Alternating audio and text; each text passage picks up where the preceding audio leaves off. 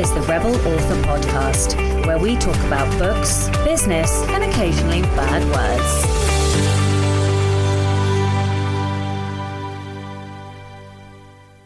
Hello, Rebels, and welcome to a bonus episode of the Rebel Author Podcast. Today is the launch day of the Rebel Diaries anthology, so I thought I would give you a little bit of a treat and a sneak peek at our stories. So there are 13 stories in the anthology, and each author has kindly recorded a 60-second clip of them reading an excerpt from their story. So I thought, yes, I would compile them, I would let you know who the authors are, and hopefully encourage all of you delightful listeners to go and pick up a copy. So there's not going to be any preamble, we're going to dive straight into the stories, and what I thought would be fun is if we went in the order of the stories in the book. I'm going to include links from each author in the show notes so that you can both, one, get a copy of the anthology, but two, find out more about the authors and connect with them on socials. So very first up, we have Pearl's Tea by Scott Williamson. Pearl had ran out of tea. Now, to any normal, healthy, old-age pensioner, running out of tea isn't a huge problem. They would just pop to the shops and get some more. Not Pearl. Her knees creaked, her hip ached, and her tits chafed against her thighs. And that was just standing still. Her popping to the shops days were over. She would make it to the end of the care home drive and pish herself from the effort and pain before being wheeled back inside by one of the care assistants. She could, of course, send one of those useless bastard assistants to pick her up some tea bags. Sure. But the tea Pearl drank wasn't the standard swill drank by the pish-smelling, biscuit-chewing old goats she shared the Helping Hands care home with. This tea was different. Special. Next in, we have Kimberly Grimes reading Little Orphan Aggie. 7 years I've been living in this ruler-smacking hellhole. Some girls don't mind it, but other girls, like me, can't wait to leave. I'm surrounded by cranky nuns and whiny brats. I ain't complaining too much. There's a solid roof over my head and half-decent meals 3 times a day. But still, there's got to be something better out there. A life where others are doing gratitude chores for me. I hate scrubbing toilets, washing windows, sweeping stairs, and whatever else the nuns think we should do for what they call gratitude time. What goop came up with, "Thank you for taking me in and not leaving me on the street. Gratitude chores" is beyond me. For the most part, I can tolerate all that bull. Everyone, young and old, has got to work for a living, right? What I hate the most about this orphan gig are the what the fuck not again weekends. Same thing every weekend. Next in is me, Sasha Black, with 15 Minutes of Fame. Caleb Pryor was broke, horny, and about to lose his minimum wage radio station job. 2 of the 3 were problems, though which 2 he couldn't quite settle on. He could, however, solve one of them. He whipped out his phone and sent a text. Denise said they were dating and had been for 6 months, but Caleb was a lifelong bachelor and was insistent it was just sex. Denise, however, was equally insistent that if Caleb wanted to continue receiving blowjobs while she wore the lip-tingling gloss, then they were dating. Caleb rather rapidly agreed that they were, in fact, dating, though out of earshot he continued to claim his bachelor status anyway. It's safe to say that Caleb's best days were long gone. Despite his reality TV fame in the noughties 20 years on, the frequent B, C, and ultimately Z-list parties filled with copious amounts of free booze, bad sex, and lines of coke had taken their toll. Next in, we have Helen Glynn Jones with A Bit of Both. Being a supervillain wasn't easy, not when new heroes seemed to appear every week. There was the upkeep of a lair for starters, all those locks and secret chambers and traps, not to mention how tough it was to keep sharks. And don't even mention the time the hyenas fell in the shark tank. Black Anvil closed his eyes, shaking his head. The assistant who'd left the gate open had followed the hyenas into the water. He'd seen to that. At least the sharks had been well fed that day. But then he'd had to get a new assistant and a new pack of hyenas, and the government tended to be a lot stricter about importing animals now, or paperwork this, and do they have enough food and water that. He thought of feeding the pompous official to the creatures, but he needed that rubber stamp. He rolled his eyes, floating higher. The clouds wreathed around him, cold fingers of mist caressing his skin, curling along the purple velvet, expensive but worth it, of his cloak, reminding him of how things used to be. Iron Maiden had arrived at his lair one night, a young, brash villain in the making. Next in, we have A.E. Kincaid with The Demon, the Hero, and the Forest of Arden. "So you're a demon, then?" he asked. The tone of his voice implied that he was hoping I would deny it. "Malgon Belroth Kiraneth, 15th of his name, Lord of the underworld suburb of Artifice on Leith, at your service," I recited, bowing deeply. My hero's eyebrows rose. "Impressive."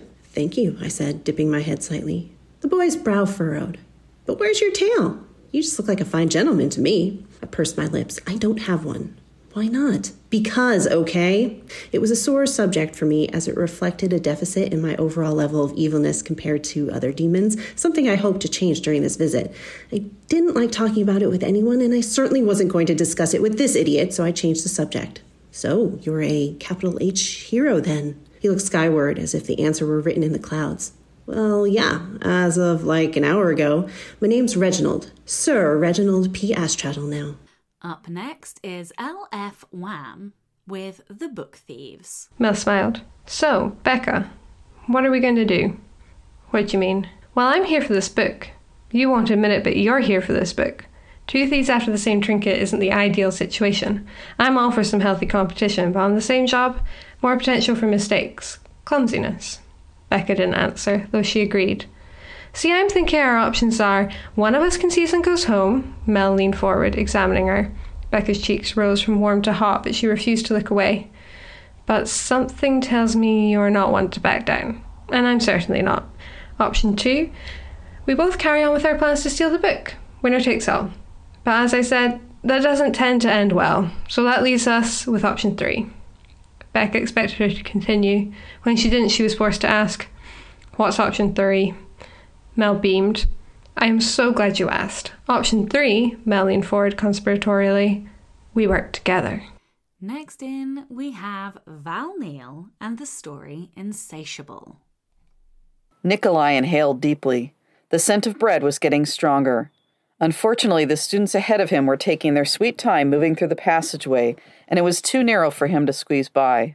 The academy really ought to widen some of the tunnels, but they'd been carved centuries ago, and no one wanted to risk breaking whatever enchantments had been worked into the stone. A student ahead clipped the low ceiling. He paused to let out a string of expletives while his friends laughed and teased. Nikolai leaned against the coarse granite and waited for them to get out of the way. The dining hall was agonizingly close. He could almost taste the bread. Damn it, this was taking too long. "Hurry up," he called to the boys ahead. The laughing stopped, and the students craned their necks to see around one another. "Why?" said the closest to him. "You got someplace important to be?" "Yeah, your girlfriend asked me to meet her. Seems you're not getting the job done." The boy scoffed. "You're what, 13? Probably never even been with a girl." 15, and you're right. But as your girlfriend's asking me for help, that says more about your skill than mine." There was a chorus of oohs and guffaws, and soon the boys further up the chamber were pulling their sour-faced friend through the gap. Next up, we have Spin Cycle by J. Renee Lawrence. When 4 o'clock came with no response, I packed up early, stuffed myself into my Ford Taurus, and drove to Studio City with my horns sticking out of the sunroof. That smiley face he sent haunted me, and I needed to make sure my friend was okay. Ghoul has always been reserved. In all the years we've been friends, he spoke very little of his past or his family. What I did know was that Ghoul was adopted at a young age, and grew up in one of those states that like their monsters ugly and their heroes muscly, with dimpled butt cheeks squeezed into lycra. Not that there's anything wrong with either of those things, in my opinion, but there's no tolerance for stepping outside the nicely drawn boundaries of who should be good and who should be evil. From what I understand, it's one of those places that send what they consider to be confused young villains to camps that scare the good away. This is particularly problematic, given that Ghoul, a flesh-eating undead demon, identifies as a hero. Next in, we have Mark Leslie Lefebvre with The Exquisite Taste of a Book-Aged Skull. Alas, great Uncle Nathan, Herb triumphantly stated, holding the pale orb on an extended arm a few feet from his face. There is nothing quite like the exquisite taste of a book-aged skull. There wasn't the faintest hint of an echo, as his words were absorbed by the insulating effects of the packed bookshelves.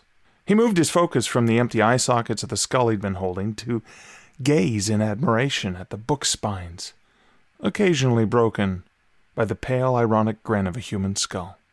23 human skulls of die-hard, lifelong readers, housed on shelves alongside a prestigious collection of first edition books, the result of a lifetime of collecting.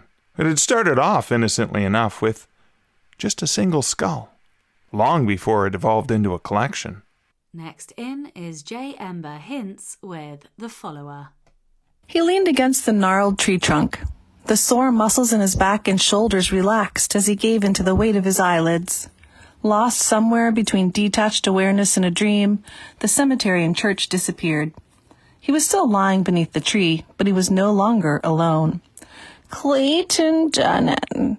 Her garbled voice broke over his name like water slipping over rocks in a stream. She cocked her head to the side in a curious posture, her pale skin mimicked by the odd linen dress she wore. The oversized garment hung from her body like a filthy choir robe. He shuffled to his feet. Do I know you? Clay tried to place her face. In her early to mid-20s, if he had to guess. An old college conquest, perhaps? There were way too many parties and bourbon-blurred nights to remember everyone he'd fucked. Still, there was something familiar in the way her head lolled above her neck, something that sat like a lead brick in his stomach. Next up, we have Megan J. Dahl with The Feathers You Wear. Shadow Man had had hundreds of dalliances before, amusements to pass the time, but Elena was different. He loved her in a way he couldn't name, in a way that smacked of destiny, and despite his disdain for the word, he'd been drawn in. In 1,000 years, he'd never asked anyone to share his life, his strange existence, until now. But it seemed she had decided against the idea. He reached into his coat, pulled out a large engraved flask, and took a deep swig, feeling the burn work its way through him. If only it could burn out the place where his heart used to be. "How dare you bring the devil's drink into this house of God?" Father Egan stood in the aisle, stiff with outrage, or perhaps it was just his collar. Shadow Man felt a little outraged himself. Elena's uncle, the brother of the man he dreamed of killing. He felt venomous. He wanted to smash something, starting with this balding sack of fish guts. Restraint was going to be difficult. Next up, we have Matt Holland and The White Harvester. It was his voice that decided it, the kind of voice that no amount of rum could curb. It rose above the din of the smoky tavern, loud, boisterous, and laced with an unearned arrogance. Lapis had dealt with countless like this, and they were all the same, thinking they were God's gift when they weren't even Satan's shit. There was nothing better than hearing those oily voices slip into screams. She narrowed her eyes at the man as he told anyone that would listen in crass detail about the mermaid he'd fucked. She knew it was a lie because if he really had fucked the mermaid, his bloated corpse would be at the bottom of the ocean and crabs would be picking the flesh off his bones. But instead he was here, still talking. His crew clapped along like the trained seals they were. Why were men so loud? She turned her attention away from her target. He wouldn't be going anywhere. She sipped her dark rum and tried not to gag on the stale haze of tobacco and urine settling on every grimy surface like ash. She longed for the smell of salt and gunpowder, for the sun to beat down on her bronze skin as she paced along the deck of the White Harvester. She longed for the sea. And last, but by no means least, we have J.A. Mortimer with When the Circus Came to Town. It would be wrong to say that the Grand Library at Chatteris Arbour had never seen such a gathering, but the crowd that spilled in when the doors opened was the equal of any in its past. As well as most of the town's movers and shakers, tourists had come from far and wide. For once, their interest was not in the best collection of books and scrolls in the country, but instead the focus of attention was the crown jewels of Freeland, safely displayed on black velvet in a glass dome at the very centre of the massive atrium. Fashionably clad men and women could be seen pushing and shoving to be the first to exclaim over the glittering array. The choker with its massive faceted emerald was accompanied by a pair of matching earrings, but it was the crown with its diamond-encrusted spikes that elicited the loudest cries of admiration. A bevy of security men glowered at anybody who got too close, and it was rumoured the best spellcasters in town had warded the glass dome. "Fuck me, this is boring." Rhea Matthews hid a yawn behind her hand. "Dull as ditchwater," her fellow librarian Marion agreed. "And my feet hurt." "I see your best buddy Jordan is briefing the security guy and his mages." "So he should, he's the sheriff, and he's not my best anything." "He'd like to be," Marion smirked. "He's always hanging around you. He might be worth a night's—" She broke off, a flash of colour in the atrium catching her attention. "Oh my, who's the hottie in the plumed hat?" Rhea glanced in the direction indicated, and her eyes widened. "Cassidy Morgenstern." "The Cassidy Morgenstern? Look sharp, he's headed this way." Marion patted her bob of hair self-consciously. "You're a respectable married woman," Rhea reminded her friend. "A girl can look, can't she?" Okay, that is it for the 13 sneak peeks of each of the stories in the Rebel Diaries anthology. If one or all of the stories has piqued your interest, then I'm going to encourage you to go and grab yourself a copy of the anthology. You can do that using the links in the show notes or follow the link books2read.com/Rebel Diaries.